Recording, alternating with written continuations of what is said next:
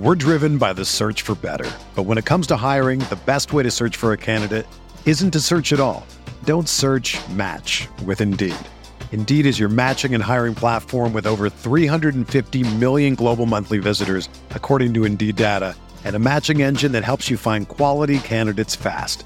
Ditch the busy work. Use Indeed for scheduling, screening, and messaging so you can connect with candidates faster. Leveraging over 140 million qualifications and preferences every day, Indeed's matching engine is constantly learning from your preferences, so the more you use Indeed, the better it gets. Join more than 3.5 million businesses worldwide that use Indeed to hire great talent fast. And listeners of this show will get a $75 sponsored job credit to get your jobs more visibility at Indeed.com/Blue Wire. Just go to Indeed.com/Blue Wire right now and support our show by saying that you heard about Indeed on this podcast. That's Indeed.com/Blue Wire. Terms and conditions apply. Need to hire? You need Indeed. This podcast is sponsored by Liquid Death. Are you thirsty? Parched? Do you like dark and eerie, sinister names for your beverages? Then you'll love Liquid Death. Go to liquiddeath.com, use the promo code BIGBLUE for a refreshing beverage ahead of Halloween. Blue Wire. Welcome back. This is the Big Blue Banter New York Giants football podcast. I'm Dan Schneier, joined as always by my co-host Nick Pilato. Today we're here to do another little bit of bye-week content, and we're going to take a look at the mid-season awards for the New York Football Giants, the mid-season superlatives, things that stood out to us, things that we wanted to dive into. At the mid-season point, when the Giants are 6-2, coming off the bye week, headed into a game against the Texans that might be a little trickier than we originally thought, just because they kind of gave the Eagles a tough game. And now Xavier McKinney's going to be out, so that's kind of annoying. But we'll see. I still have a lot of confidence in that game. And then the Lions as well, who beat the Packers just recently and showed a little bit of fight. I feel like, Nick, every single time the Lions win a game over these last couple of Dan Campbell seasons, we get like these insane locker room videos of like everyone emotional, everyone hugging. It's just like, it's like you get like one or two wins a year and they're just like, and I just almost feel bad for them. Maybe hopefully that franchise will turn around. I know some Lions fans, so I just wanted to say I feel a little bad for them. But we got those two games coming up. Giants, in my mind, are in must-win situations. I think if they lose to the Texans or the Lions, it's not only going to be surprising and devastating, but it's going to be really detrimental to their chances of making the playoffs. Now, we'll see if that turns out to be true or not. They do have some easy games coming up even later in the season. The Colts now looking like an easy game, but I don't think it's going to help. Let's say that much. So before we dive into any of that later on this week and later on in the coming weeks, let's talk about some mid-season bye-week fun, some superlatives. I want to start with the one that is always kind of fun to talk about. The biggest surprise of the season for you, Nick. Who is the biggest surprise of this season? And it could be a player, a development, a coach, anything like that. I think there are a lot of ways we can take this. Now, I think the coaching would be the biggest surprise because we figured there would be a coaching upgrade. It's hard to kind of be a decline from what we've seen over the last several seasons.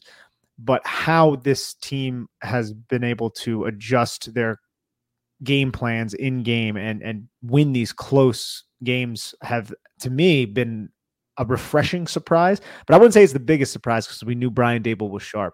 I think the biggest surprise is the same thing that you tweeted, and that is the play of the cornerbacks behind Adoree Jackson. And that mainly includes Fabian Moreau, who has stepped in and been a solid, I would say, cornerback too, opposite of Adoree Jackson, making several big plays against really good competition like DK Metcalf and coming up really big in the situation at the end of the Jacksonville game, but also players like Nick McLeod, who have made really impactful plays, few and far between, but that tackle on Christian Kirk's end around was huge. He also had a really nice route where he carried him up and he rode him off the red line, provided the quarterback no space to drop the little teardrop in over the shoulder of the wide receiver. So I think the cornerback play in general behind Adoree Jackson, which was, if we go back just a couple months, Dan, that was our biggest concern, right? All offseason, we talked about the biggest concern is what happens if Aaron Robinson or Adoree Jackson gets injured. Well, this is the New York Giants. Of course, one of those things is going to happen. Aaron Robinson gets injured, and then the Giants are still able to patchwork their defense with a bunch of veteran free agents like Fabian Moreau. So that has to be the biggest surprise,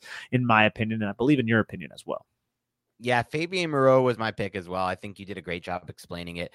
I just didn't expect this given his career trajectory, given some of the snaps on film he had. I mean, let's be honest about it. He's playing great ball now. He hadn't always played great ball early in his career. There's some tape that you've watched, Nick, and that we've seen circulated around that wasn't exactly what we're seeing now with the Giants. We're getting a different level player. Now, as part of that, the coaching in the secondary, yes, I think so. As part of that, the system fit, that's probably even more so. What's going on. But a lot of this is just on him. Like a lot of these are just him being in the right spot at the right time, him breaking on the ball, his vision, his decisiveness, his instincts. These are maybe traits that just injuries and other factors have kind of limited him in the past. But right now they're getting really competent play from the cornerback 2 positions, to the point where I'm even like, can they re-sign this dude, get back Aaron Robinson, get back Cordell Flott, and maybe have the opportunity and flexibility to not have to go corner up top with their draft picks and with their major draft capital. That's the point we've gotten to. That's why he's my pick. There's other guys that you can mention. You've talked about some. Jihad Ward belongs in that mix for sure for me. I would even say, like, before the injury, Bredesen was starting to come on. He could have been in that mix as well. Bellinger to me is a surprise. I never thought he'd play this amazing in his first season. Chris Myrick to me is somebody who I would say is a surprise, dude. I just wasn't expecting him to be like a plus contributor, someone who, when he's on the field, is definitely a positive impactor on your football team. So a lot of guys in the mix, but Fabian Moreau is for sure the guy for me, just given the fact that, look, he's turned this cornerback 2 position, I should say, from a weakness into at best a strength, but probably more likely an average solid piece, which is all the New York Giants need. We just thought it was going to be one of those things where opposing quarterbacks would just absolutely exploit the fact that Adoree Jackson didn't have another comparable starter next to him. And while Adoree Jackson is better than Fabian Moreau right now, Fabian Moreau is exceeding our expectations. I think there's one player that you left off the list, and Daniel Bellinger, he'll show up a little bit later on in this list because he's definitely a huge surprise and a pleasant one at that. But I think Oshane Ximines is another player that we should mention because he's somebody who had a solid rookie season, right? He flashed, he's quick. We like that. He has a big body, but he's had injury-plagued years and kind of just fizzled out under Joe Judge's tutelage. Now he is injured, but when he was healthy, he was a really impactful player that Wink Martindale was utilizing to his full potential. He has 10 pressures, 2 sacks on the season, and I think he's playing the best football that we've seen from Oshane Ximines, possibly even maxing out his potential at least right now, which he's still a young player. So I think he definitely deserves to be a big surprise. And if he comes back healthy, he'll be a really nice rotational piece in what is now a deeper edge room. Yeah, great call. Let's go with your breakout player of the year. And I think this is another one where there are a lot of options and a lot of players in the mix. We just had Fabian Moreau. Both Nick and I chose Fabian Moreau for biggest surprise. We'll see if we have the same guy for breakout player of the year. You can talk about your process and your pick. Yeah, I think breakout player, there's only really one for the New York Giants, and it's just because he has broken out so much from last year to this year. And I've been one of the guys who have just been standing on the Dexter Lawrence bandwagon saying, no, he's good, just give him a shot. But now he's actually finishing those sacks. The film checks out. Everything checks out with Dexter Lawrence, and I think he is the true breakout. I don't even know who else would be in the conversation if we're not including Saquon Barkley. Maybe you could say Andrew Thomas, but anybody who watched the film or watched the Giants last year knew he was a developing player who was already trending towards this type of acknowledgement that he's receiving now nationally. So I think Dexter Lawrence is the only answer. The players in the mix, I would say, would be Andrew Thomas, only because he was playing really great last year, and now he might be the best offensive tackle in the NFL. So I think that is a little bit of a difference from last year to now. I think he is definitely has taken a step. It's a matter of what you consider to be a breakout and how much of the step you actually consider him to take. I think the same case can be said on a lesser level for Adoree Jackson. While he's not the best corner in the NFL right now, and he was actually really good on film last year, for those of you who watched the film or followed along with us, we were singing his praises then. I still think he's taken his game to another level this year. So those are two that I put into mind there before making my pick. I considered them both. I also considered the possibility of Saquon Barkley is already breakout. I consider the possibility of putting Daniel Jones in the mix as a breakout player, as the breakout player. I would say for me, he doesn't quite qualify. I think he's done a great job in some of these games. And as I said, in that 4-week stretch, he had a really, really good 4-week stretch before the Seattle game where I felt like he was one of those command type pitchers, those guys who were just in full command. I still didn't feel like he had a 100 miles per hour fastball. I still didn't think he was throwing like a wipeout slider that we saw, aka like a 60-yard, hole shot or some kind of hole shot against cover 2 that we were just like, damn, dude, he tried to fit that ball into the window and he did. Still not seeing a lot of that. Still think a lot of it is kind of operating under the circumstances of what he's being coached to do and doing a good job of that, not turning the ball over, making some big plays with his legs, a couple big throws on third downs with his arm, reading the defense a lot better, moving through his reads a lot faster, processing faster. All of those things could lead to him being a breakout player. So to me, I think the level of jump plays a factor. I just don't quite think he's a breakout yet, right? Like Dexter Lawrence, who's my pick as well, Nick, is an actual true breakout. He's playing like one of the best interior defensive linemen in the NFL. That's what a breakout is to me. So Lawrence gets the pick for me. Yeah, I'm right there with you. One biggest surprise that we left out was Tamon Fox. Sure. That's a huge surprise. That's a great call. There. Yeah. Yeah, who's playing a lot of snaps, and he could honestly take the mantle. I would just say he's more of a rotational piece, whereas Fabian Moreau is a part of the starting 11, which gives me the intention to go with Moreau. But in terms of Daniel Jones, and I just looked up his stats, I think everything you said is right. I think this is interesting though, and it's not a crazy stat or anything like that, but in the 2 Giants losses, he was sub 55% completion rate, and those are the only times he was in the below 60% mark. The only game that comes close is the Chicago game where he had a completion rate of 61.5%, but he only attempted, I think, 13 passes in that game. So just a little interesting note. Again, obviously, when you lose football games, you're probably not going to complete as many passes. So it's not groundbreaking, but still, I think having those reliable options underneath like Daniel Bellinger and things like that are a big reason why that completion rate is as high as it is. Those easy schemed check down, get the football into your playmaker's hands, pick up 6, 7, 8 yards is one way that the Giants have successfully moved the football down the field. Yeah, that's probably one of the biggest factor for me. I feel like if you just broke it all down and thought back on all the film and all the passing yards they've had, a lot of it has been scheme based. Unfortunately, it's not trying to take anything away. I don't want to say unfortunately. I don't want to keep qualifying things. I hope people can understand things on a different level and not look at everything as criticism or praise, because that's not what this is. A lot of it's just pure analysis and evaluation, at least what we try to do. But yeah, I mean, you're still looking at a quarterback who hasn't utilized the field from 20 yards above. If you look at his spray chart, his passing chart, he has just 3 attempts above that have traveled 20 yards in the air. That's a insanely low, or 3 completions, I should say, that have traveled 20 yards in the air. And that's an insanely low number at this point in the season. So really, we've had the field very much so cut off from 20 yards from the line of scrimmage to above. That's where almost every single attempt has been thrown. And every single completion has been made for the most part, with the exception of a few. So for that reason alone, it's hard to put him as a breakout passer. You do need to, utilize the intermediate and deep levels of the field if you want to be a long-term success in the NFL for sure, and just a long-term Super Bowl contender, which is what we want the Giants to be. So yeah, can't quite make breakout, but there will be factors that lead to him making another category coming up, at least for me, as a little bit of a spoiler. But I will say the unsung hero. Who's your unsung hero this season? There's a lot of good candidates for this.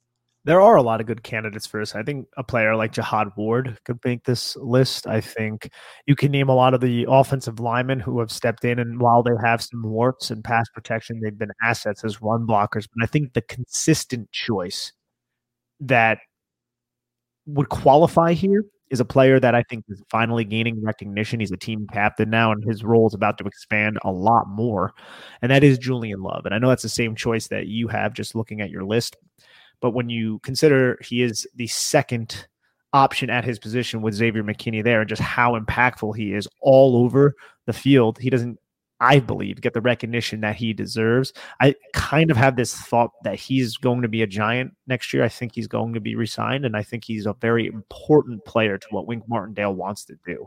And if he really steps into the Xavier McKinney role now and really thrives, and the Giants don't miss a beat, and Dane Belton rises his game, then you can really look at Julian Love and say, damn, dude, like, you were really underutilized before. But right now, I really like what he's doing right now in this defense. That's a great point. I like that take. I was thinking that's something to consider. Like, what, are we going to get to a period of 4 games now? And we're hoping it's 4 games for McKinney. I damn sure can't afford more than 4. I hope it's not more than 4, especially because that one right after is the Eagles game.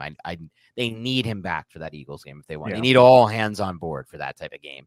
Just say that. But we might get an opportunity in this 4-game stretch to see if Julian Love is even more important to this defense than we even ever imagined or realized. And which could play against the Giants, man. If he does have a Giants the contract, Woo. Yeah, because they need some kind of bargain play here. They're going to have to dump like $19 million a year, it sounds like, into Saquon Barkley, from what I'm hearing, is what the structure might look like, 19 mil, which is a wild amount for a running back, a lot against the cap. And then Daniel Jones at this point is probably going to require like 30, 33 mil. The Giants have a lot of cap space now, quote unquote. They're in a healthy position. It's around 49 million, I think I saw.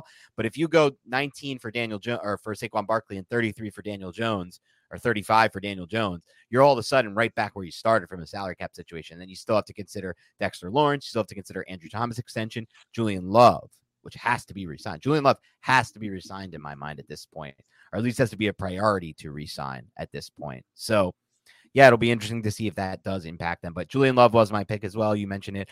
I think you mentioned some of the players who could be mentioned in the mix. Daniel Bellinger for sure has to be mentioned in the mix. He's in the mix for a lot of these categories, but he's certainly in the mix for this when you consider what the Giants looked like without him in his first game out against the Seattle Seahawks and what kind of impact that had on the run game, what kind of impact that had on the tight end depth. So he's in the mix for me as well. You mentioned John Ward. I would say Xavier McKinney belongs in the mix as well. This is my whole thing. We were talking about in the McKinney reaction pod, earlier. Doesn't always show up in the box score, Nick, but damn, when you watch the film, this dude is a beacon of, he's the last line of defense. He is the guy saving them from a lot of bad situations that don't always show up in the box score. But when you watch the tape, like I said, you can notice the impact he's having. So I would put McKinney in that mix as well, because he hasn't gotten much fan love this season. I know the interception numbers are down, and that's a big reason for it. But man, is he making key plays on key downs and being that last line of defense. So a lot of those players came into the mix for me, but Julian Love is the one who rises above them all. He just, like you said, he's playing such a variety of roles. He's to me, what really stands out the most is when you watch the film, dude, who's giving more effort on this defense than Julian Love? And that's not to say other guys aren't giving a lot of effort. There are a lot of guys who deserve credit for their effort. Kayvon Thibodeau, you can go, Dexter Lawrence, you can go down the list. I don't think really anyone. I don't really think anyone on this defense has an effort question. That's part of what makes the Wink Martindale defense special. They rally to the football. They're playing with their heads on fire. They're all around the football at all times. But still, even with that said, I just feel like Julian Love has stood out the most from an effort level, and that's what really gives him that superlative for me. I'm right there with you. Now, who is your X factor, Dan? Yeah, my pick, and this is probably why, I came around to your side of it, and I decided you were the winner of that debate, but my pick is Saquon Barkley, so it's hard for me to sit here and say he's not the MVP of the offense if he's not the X factor, or the MVP of the team if he's not the X factor. And so why he won X factor for me, obviously you could put in any of those guys, Dexter Lawrence, Daniel Jones, Andrew Thomas, as any of those factors. But for me, you take Saquon Barkley out of this, off this team right now, overall, you probably have fewer wins than if you take anyone else off the field. I know that's going to cause some pushback with some people, so I know you're going to get into that, the quarterback side of that. But I think Barkley has been the reason they won the Titans game. Barkley has been the reason. I'd have to think of the other games that he's been the reason, but for sure, the Titans game, he single-handedly won that game himself, in my mind. And even if you look at a game like the Packers game, I know Daniel Jones had that long drive without him, but he also had the switch route that you talked about where he made that big play in the pass game, really sparked the offense back, helped them spark that comeback. So more so than not, I feel like he's been the X factor in the wins for this year. So he's my pick. Yeah, that's an easy one for me. If anybody didn't hear the last podcast we discussed how Saquon Barkley and Andrew Thomas are two of the MVPs and the pros and cons to that conversation. So I'm right there with you. And then there's most improved, which you can go in a couple different ways here. Who is your most improved player in 2022? A lot of players in the mix for most improved. You could even mention some of the guys who've taken those massive jumps, like Andrew Thomas and Adoree Jackson or Dexter Lawrence, right? Dexter Lawrence could easily be in the mix, in my mind, at least. Now, I agree he's had those flashes on film, but from a consistent pass rush standpoint, I haven't seen this from Lawrence until this year. A lot of guys in the mix, but for me, there is a clear-cut answer, and it's not even close. And look, we could throw Saquon Barkley in the mix, right? When you consider the improvements he made in pass pro, the improvements made with his vision, his decisiveness, getting all the things you talked about in the last podcast, he's in the mix too, for sure. But for me, the answer is a clear-cut winner here. It's Daniel Jones. Daniel Jones has taken key steps mainly in his pocket manipulation and in his quick processing, both pre and post. I've seen so much more authority from Daniel Jones before the snaps. I showed a couple of those clips on Twitter during that breakdown I had of his 4-game stretch where he's shifting, blocking, block before the snap. Key run in the red zone to Saquon Barkley. Daniel Jones motions out before the snap to the 2 tight ends and changes the blocking for those 2 tight ends, changes their play, changes their responsibility. And that leads to one of them coming around. I think it was Myrick at the time. It might have been Bellinger. I think it was Myrick coming around and making a key block that helps spring extra yards in that run. He's also made key alerts on 3rd downs, the one to Marcus Johnson against the Ravens that led to a 1st down. Plenty that come to mind there. So he's making pre-snap reads and pre-snap adjustments more than I've ever seen. And post-snap, that's where the real magic has started to happen from an improvement standpoint with Jones. He's just moving so much faster. Is he still not always processing reads down the field and shots that he should take down the field, or at times open guys in the red zone in those tight windows? Yes, that's still the case. But you have to understand where he's come from. For me, at least, why he wins this superlative, Nick. It's where he was at and where he's come to, or where he's come to now. Like, how big of a jump have we seen with him versus these other players? To me, it's been night and day for him more than any of these other players, mostly for those things, processing. And then finally, the pocket presence, right? Like, we're seeing so much less of Daniel Jones bailing to his right, plays dead, he's rolling to his right, he can't do anything. Now he's doing a good job of stepping through that, taking the big at, running, like you said. And at times, I've even seen him reset the throwing window and make throws into new windows that I didn't always see him do a consistent job of in the past. Lastly, for Jones, one more thing. Just want to sing his praises. One more thing I've seen great improvement of. This one stands out the most to me, Nick, and this could be a whole podcast at some point that I'd love to get your thoughts on. And I even want to bring in like a Mark Schofield and quarterback guys. I don't know how or why this is the case, but he's throwing so much better off platform this year than he has at any other season. That to me can't even be tied to the coaching, really. I don't know what you can attribute to that. That just is like physical tools, traits, talent type stuff. Like the ball placement and the velocity off platform when he's throwing on the move has been so much better this year. And so I don't know why, but that's also majorly improved. So factoring in all 3 of those things, he's been, to me, by far and away the most improved Giant. We're driven by the search for better. But when it comes to hiring, the best way to search for a candidate isn't to search at all. Don't search, match with Indeed. Indeed is your matching and hiring platform with over 350 million global monthly visitors, according to Indeed data, and a matching engine that helps you find quality candidates fast. Ditch the busy work. Use Indeed for scheduling, screening, and messaging so you can connect with candidates faster. Leveraging over 140 million qualifications and preferences every day, Indeed's matching engine is constantly learning from your preferences, so the more you use Indeed, the better it gets. Join more than 3.5 million businesses worldwide that use Indeed to hire great talent fast. And listeners of this show will get a $75 sponsored job credit to get your jobs more visibility at Indeed.com/Blue Wire. Just go to Indeed.com/Blue Wire right now and support our show by saying that you heard about Indeed on this podcast. That's Indeed.com/Blue Wire. Terms and conditions apply. Need to hire? You need Indeed. You may start noticing there are strange tall boys of beer in the bottled water section of your local stores. You might also think, hey, that doesn't make any sense. Well, it's because it's not beer. It's actually mountain spring water from the Alps, and it's called Liquid Death.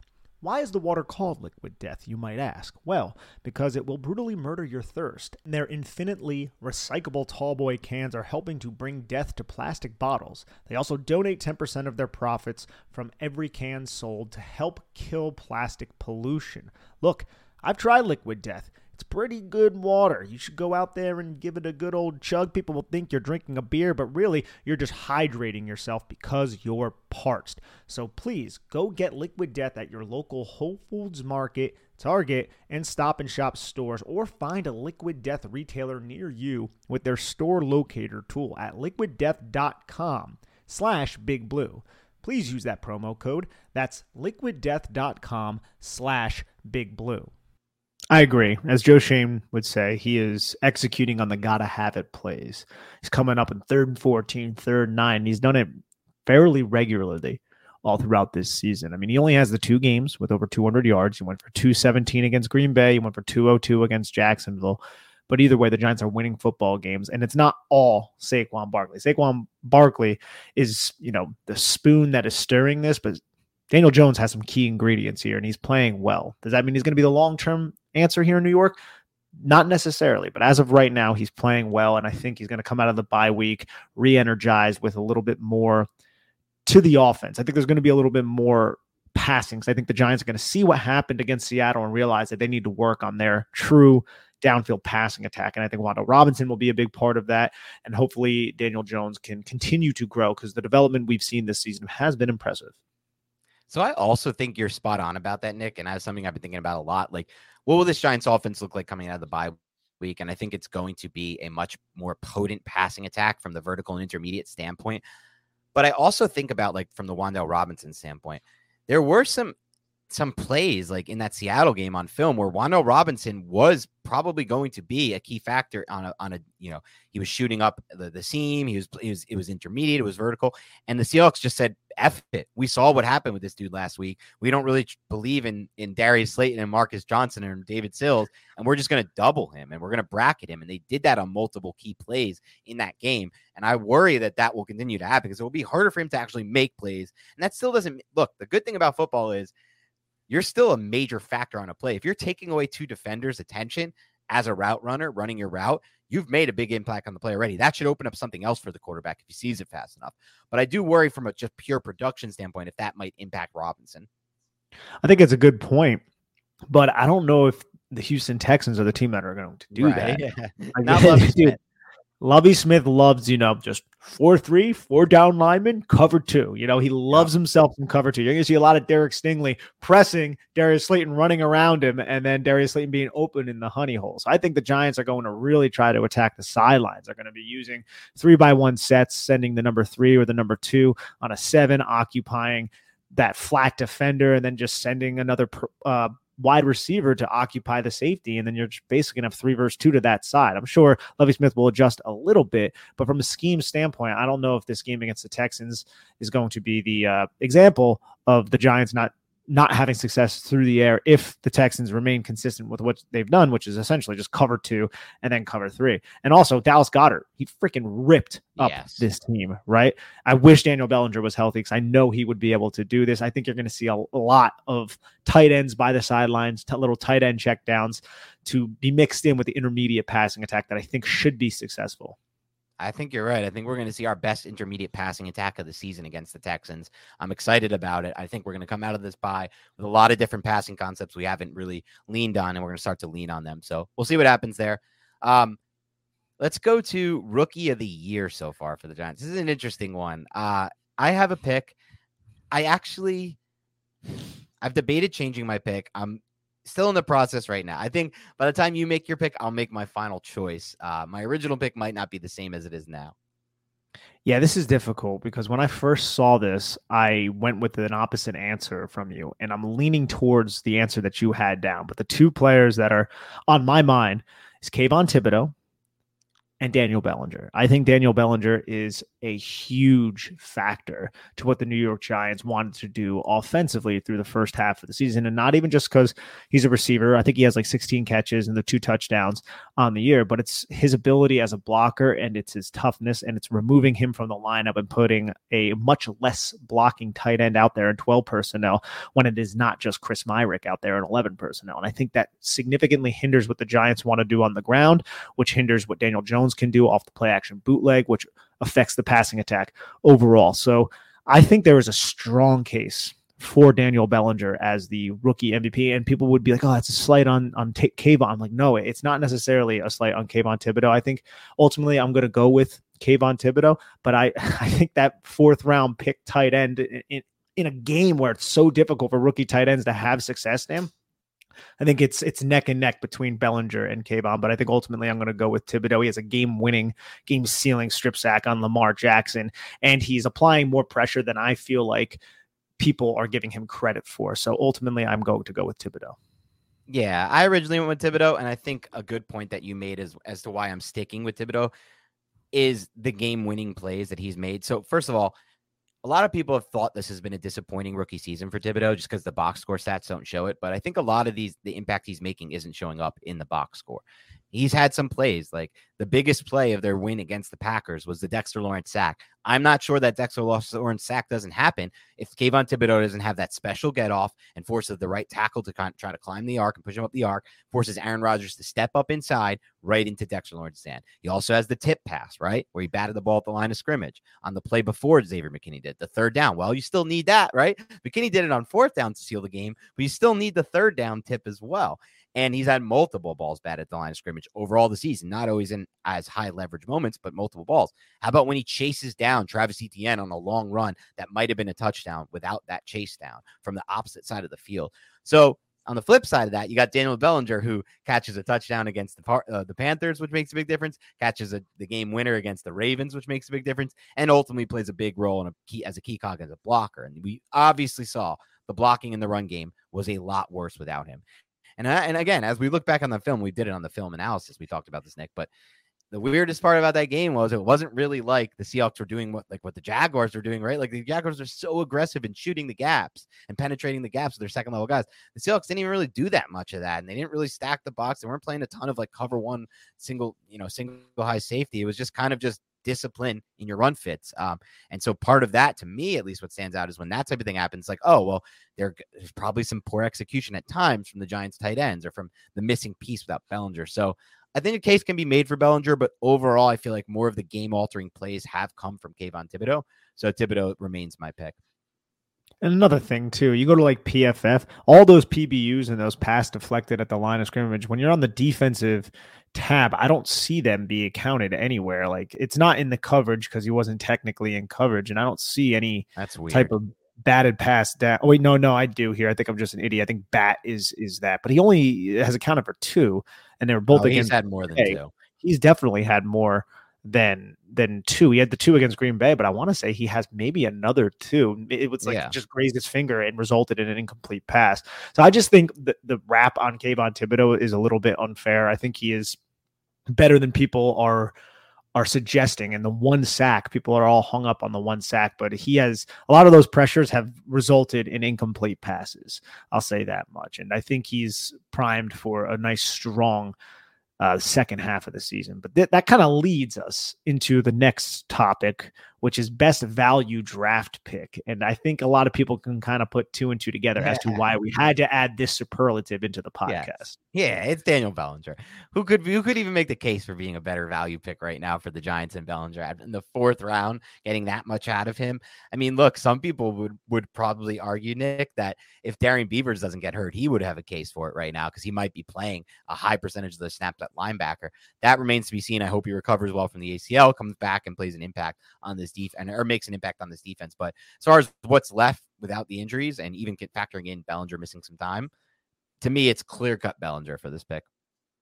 Yeah, I'm right there with you. He's just been an absolute stud, and we've kind of laid out all the reasons as to how important he is. That's just another thing the New York Giants are going to have to combat coming out of this bye week against the Houston Texans is try to figure out a way to replace Daniel Bellinger. And guess what? They're facing a team.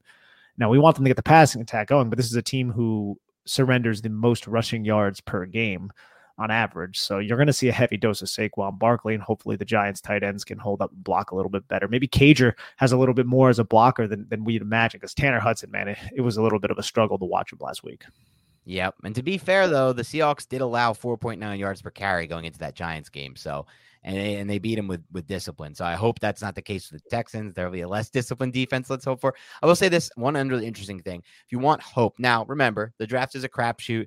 Even Joe Schoen, we don't even say Joe Schoen. Let's say like even Ozzie Newsome, the legendary GM Ozzie Newsome, doesn't get every pick right and isn't always going to hit on a pick. But having said that, Joe Schoen did nail the Bellinger pick in the range where, even after, but we'll just call it the range where the Giants got back for the Kadarius Toney trade, right? That pick is going to probably be like 101, 102, that Toney pick, maybe 99, 97, I don't know, somewhere in that range, that comp pick. And so that's about a little ahead of, but just in the same range as the Bellinger pick. So that does give me hope that, you know, if he can hit twice in a row in that range, we'll be able to at least get a really immediate impact contributor who can make up for what they lost potentially. It's all potential, but what they potentially lost with Kadarius Toney. So just something else to consider. So, Dan, we take our superlatives really serious here on the Big Blue Banter podcast. So the Offensive Player of the Year superlative, does that have to be different than the X Factor? Yes, to me it does, because the X factor. Okay, so you could be the best offensive player. You could be the best X player, like offensive player, we'll say for this example, but not have the biggest impact on your team, right? Like, let's say Daniel Jones was playing at an even higher level than he's playing at now. And he's played at a really good level again for that 4-game stretch and overall. But if he was playing at an even higher level, but not quite the level of Andrew Thomas, who is arguably the best left tackle in the league, or not quite the level of Saquon Barkley, who's probably the second or third, or maybe some would say first best running back in the league right now, I still think Daniel Jones you can make a case for him being the offensive player of the year or the X factor, either or. The X factor, not the offensive player of the year. Sorry, I said that wrong. But being the X factor, just because positional value, right? And just because the impact that they're actually making on the field towards winning and losing. But as far as just who's been the best offensive player this year, regardless and taking away any of that, to me, it's been Andrew Thomas. He's just been arguably the best left tackle in the NFL, if not the second or third best. Again, you can make that case for Barkley too, so it is an interesting debate. But I think at least you have more guys in the running there with Nick Chubb and Derrick Henry. Yeah, well, Saquon Barkley was my X factor, so I'll go as well with Andrew Thomas, just like you, in terms of offensive player of the year. And we have about a podcast and a half talking about these two players, so you guys can listen to that. But there's nothing but praise for Andrew Thomas. I'm just glad nationally he's starting to get recognized for what we've all kind of started to see last season, even at the end of his rookie year, which there were a couple rough games against Baltimore, against the Cardinals, but in 2021, he was damn good. And then this season, he's playing unreal. It feels good to have a really stable left tackle, not somebody that you're looking to replace. Yeah, it's pretty sick. We have potentially this for the next 10 years, which is just so awesome, man. We've gone through so much bad play over the last 5-10 years as fans, left tackle play. And we've seen just the kind of derailment it can have on your entire offense when you have bad offensive line play, specifically bad tackle play. And right now it feels like, barring injury, we're not going to have that for the next decade from that left tackle spot. And the same cannot be said yet about the right tackle spot. Hopefully we get there. That's not a guarantee by any means, but we know it at left tackle. So that feels so good. How about defensive player of the year? Defensive player of the year for the first half, I think, has to go to Dexter Lawrence. I think Dexter Lawrence, as we talked about, biggest improvement. I think he is also someone who has taken games over several times this season, has imposed his will. And as I've said previously, I think he is now in the conversation, maybe even solidly in the conversation for top 5 game-wrecking interior defensive lineman in the NFL, which is not said lightly, because you have guys like Chris Jones, you have guys like Grady Jarrett, Aaron Donald. So it's a tough group to crack. But obviously Jeffrey Simmons as well. He's a stud. So I think Dexter Lawrence is in that conversation at least. So, and I think he can only go up from there. And I think he will, because he is young, explosive, and just incredibly difficult to block. Yep, you nailed that. So we can move on. We've talked a lot about Dex. How about players that need to improve the most, or player that needs to improve the most in the second half? I think anybody who listens to the Big Blue Banter podcast and watches the All-22 on our YouTube, they know who we're going to say. But I think you can probably make an argument for each side of the debate, right? Yeah, so this will be an argument between Tay Crowder and Jaylon Smith. But I will say this. Let's pitch both sides of that argument. Who needs to improve more of those two? Go ahead. Were you going to say something? I would say that I think people can also make an argument for the wide receivers. Well, that's what I was just going to say. Yeah. What I've gotten when I posted this on Twitter, the superlatives, what I got in my mentions was a furious response. And it's to be expected from fans. This is where the narrative is. This is the accepted. It's hard to get Giants fans to agree on anything. They agree that we have Andrew Thomas, one of the best tackles in the NFL. One thing Giants are just dug in on is that the wide receivers are just beyond bad, worse in the NFL, worst thing you can ever imagine. So that was like a big, pushback right there. They're like, no. Don't even talk about the linebackers. The wide receivers need to improve the most. So we can talk about that part of it after, but let's start with our picks, which were Crowder and Jaylon. Yeah, Crowder and Jaylon Smith. We saw in the Jacksonville game. Like, it's incredible that the Giants won that football game, man. That's how bad the second level was in terms of containing the run, and the fact that Jacksonville just didn't know how to hit an open hole several different times. It's something that came up. Their vision as runners was pretty pathetic in that game, but all throughout the season, and even what Wink Martindale kind of tells you, he doesn't really want to put the linebackers out there if he doesn't have to. If he has to match 12 personnel, more than likely you're going to see the linebackers out there. But I even think there are times when the Giants were out there against 12 personnel, but it was like a Josiah DeGuara, so it was a little bit lighter, where you saw quarter personnel, where you didn't see any linebackers out there. There has to be an improvement for me. It's not from the wide receivers. It's from Crowder and Jalen Smith. And I also think the improvements that those two players can make, I feel like there's more range for those two players to improve rather than the wide receivers, because David Sills isn't just going to turn into Jamar Chase and just running faster and jumping higher and creating separation a lot more. Whereas a lot of the issues with Jalen Smith and Tay Crowder are in the mind, and it's from a diagnosing standpoint. So from that perspective, I think it's easily the linebackers. That's a great point. The second point you made there, I think they're both good points, but the second point is really telling because there is more room for growth for these linebackers than these wide receivers. Having said that, there are some, you could see Marcus Johnson play better than he has potentially because he's already creating separation. He just needs to catch the football, and make better plays on the ball. And Wan'Dale Robinson is someone who I don't want to say can improve because he hasn't been bad, but he can show more. Like he can do more things for this offense in the second half. I think Darius Slayton's playing really good football. So for me, why it came down to the linebackers is at least on the wide receiver side of the ball, they are getting good production from Darius Slayton right now. Really good production, if we're going to be honest. I mean, Darius Slayton in that Seahawks game could have had a huge game for the Giants if Daniel Jones throws either of those deep balls, especially the wide open one that he just completely processed poorly and missed. And so then there was great separation and a great route run. We've gone over that play already. You can find it on our Twitter, on my Twitter, or on the YouTube page more importantly. But there's still a little bit more juice for me at the wide receivers. At linebacker, I think you saw it in the Jaguars game. Maybe it changes a little bit with them moving Crowder out of the mic if they stick with this and keeping Jalen Smith in the mic. Maybe. But ultimately, if I'm looking for one issue on this Giants defense, and part of this, Nick, is they haven't played Mahomes or Josh Allen yet, or Tua yet. Let's just call them, because Tua right now in the Dolphins, no matter how you want to cut it, you don't want to give Tua credit, that's on you. That's fine. And I don't care. I'm not going to get into that debate, but that passing offense is one of the best passing offense in the NFL by far right now. It's the Dolphins, the Chiefs, and the Bills who can consistently throw the football right now in the NFL. Who else am I missing anyone? But the Dolphins are certainly in there. Am I missing anyone? No, you look around, Kyler and the Cardinals aren't there. The Chargers are horrendous. Chargers are close, but not there with the injuries. Yeah. Now Seattle, like Seattle, a lot of people don't like to. Yeah. I could definitely put Seattle in there. Seattle's 4. Anyone else? Not really. Consistently? Right? I mean, the Eagles are a weird one. Eagles are in there. If they want to, they can. They've clearly proven when they want to pass the ball deep, they can. And then like Cincinnati is so like they're just a different team every week, but you know the potential is there. Yes. Yep.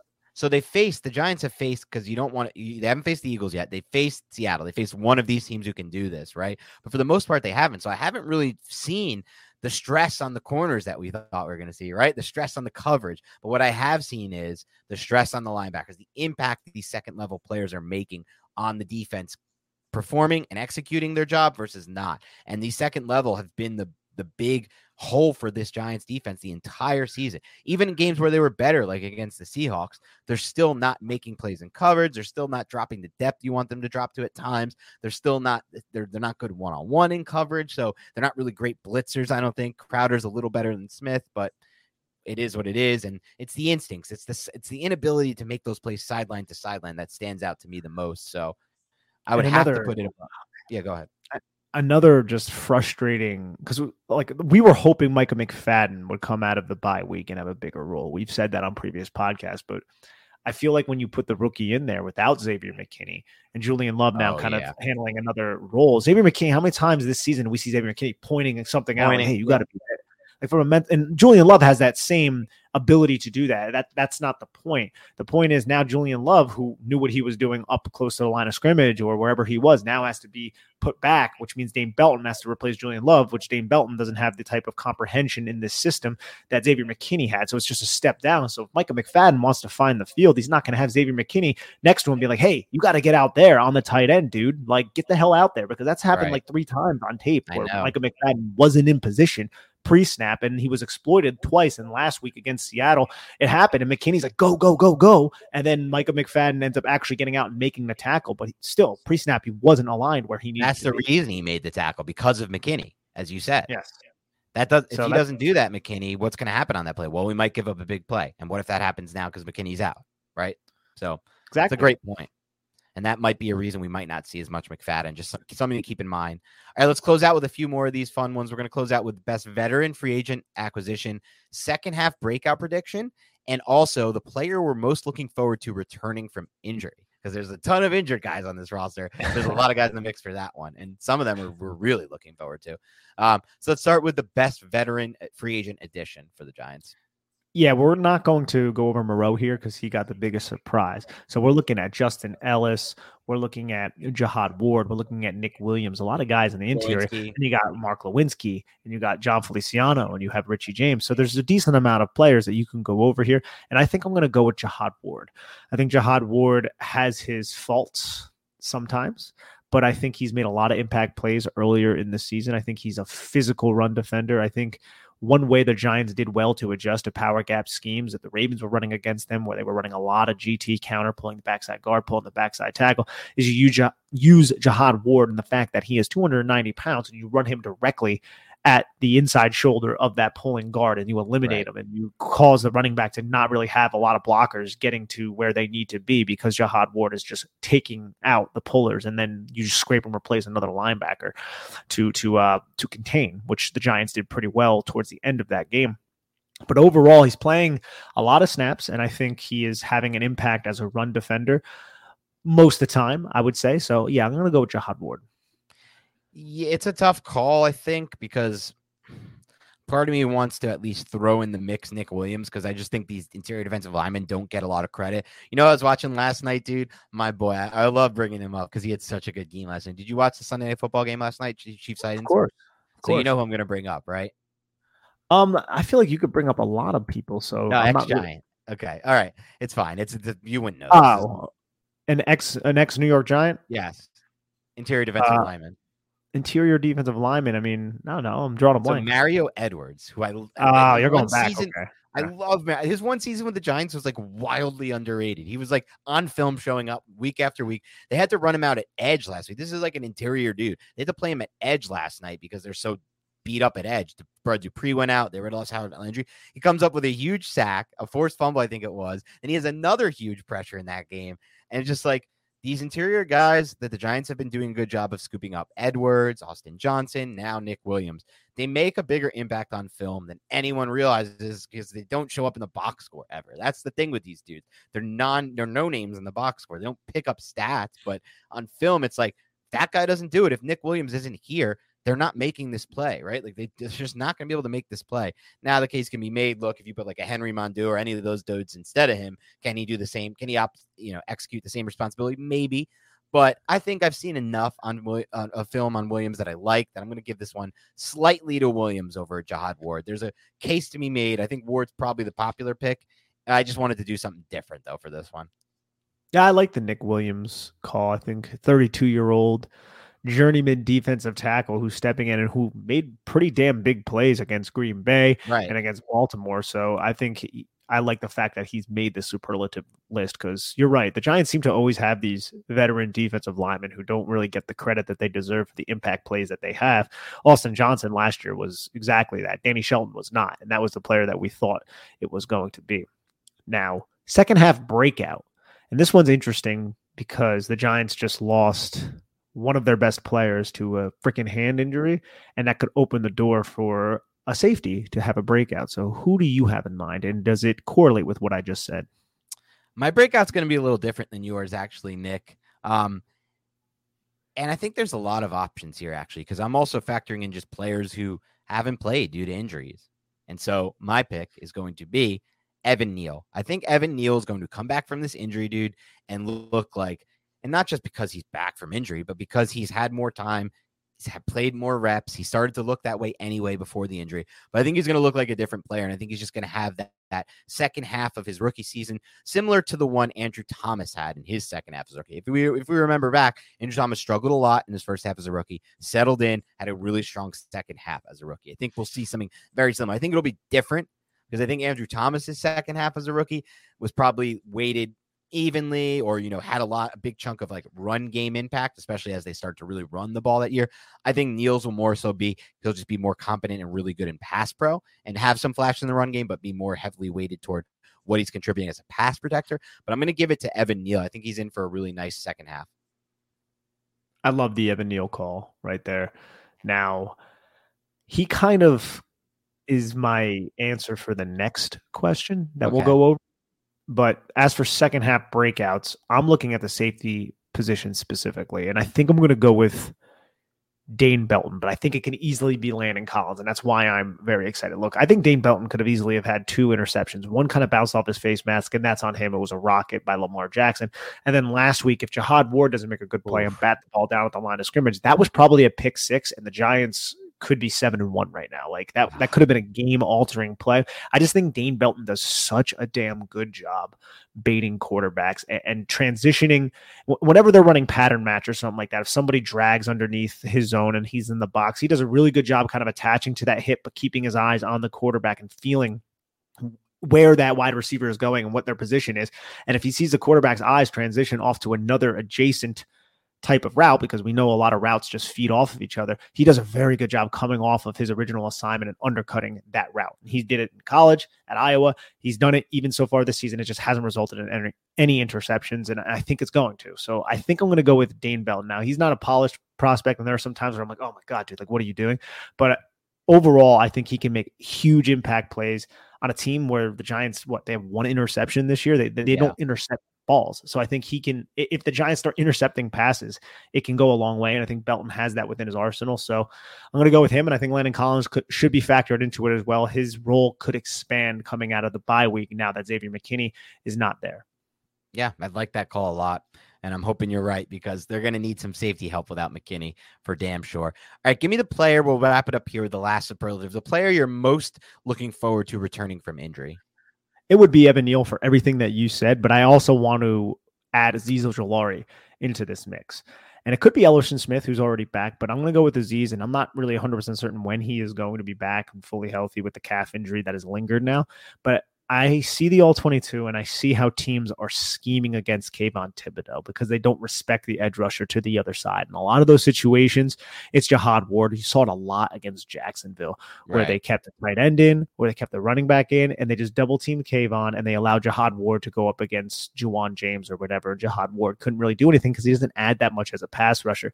But you bring Azeez Ojulari back with Kayvon Thibodeaux, or even Oshane Ximines back, or Elerson Smith starts to find his stride, I think it's a lot more difficult for those passing offenses to really key in and focus on Kayvon Thibodeaux, specifically with Azeez Ojulari. So I'm really excited to get Ojulari back whenever that is. Yeah, it's Ojulari for me for damn sure. I think Nick laid out the case perfectly. You know, again, a lot of people disappointed in Kayvon Thibodeaux's rookie start, whatever. Guess what? When he gets Azeez Ojulari on the field, that disappointment's going to go away, because we see it when we watch the film. They don't respect anyone from a pass rushing standpoint on the edge except for Kayvon Thibodeaux.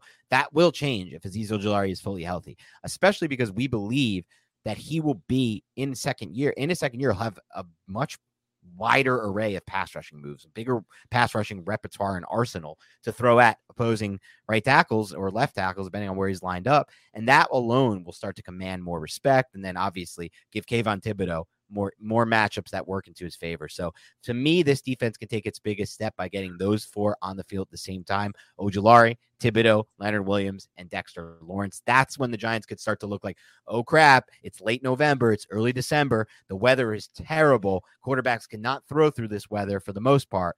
And guess what? It's all about the trenches. And what's happening in the trenches? Well, you have 4 dogs in the trenches between those 4 dudes, and they're just impacting every play on a run game standpoint. They're impacting every play on the pass game. And so that's really, to me, where the ceiling of this specific roster, right, the one they have right now for 2022, even if they make the playoffs, we hope they do, but even if they don't, but let's say they do, the ceiling is the defensive line becomes a dominant force. That, to me, is the narrative right now.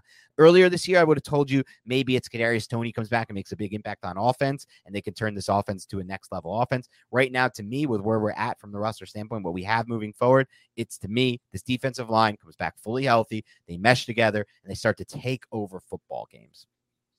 And I also, even with someone like Oshane Ximines, we see Kayvon Thibodeaux, and he might still maintain this even with the healthy bodies back. He plays Sam a lot. Right. That's his role. So that means he's dropping into coverage. He's over the tight ends. I think he'll probably maintain that role, but I think you can get more creative if he's not having success over there, and you could put him on the weak side and allow O'Shane, who we know Wink Martindale trusts in that role, or even Ojulari to thrive in that role. Whereas Wink Martindale, that is, doesn't really want to put Jihad Ward as the Sam because he doesn't really offer as much dropping into coverage from the curl flat area. He'll drop him middle hook when he's in a 2-point stance over the middle of the field, and he'll just try to undercut, the number 2 and the number 3 crossing the field.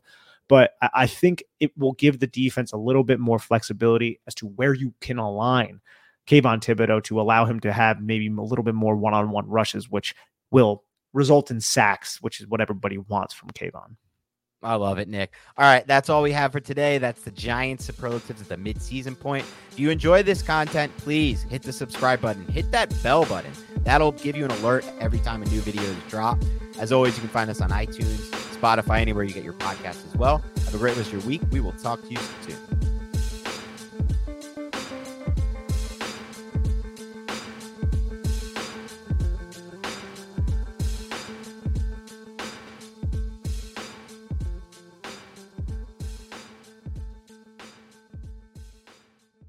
Everyone is talking about magnesium. It's all you hear about. But why? What do we know about magnesium? Well, magnesium is the number one mineral that 75% of Americans are deficient in. If you are a woman over 35, magnesium will help you rediscover balance, energy, and vitality. Magnesium supports more than 300 enzymatic reactions in your body, including those involved in hormonal balance. From functional medicine doctors to mental well-being and female hormone experts, we all know that magnesium is the one mineral to improve all aspects of well-being and health. But which one?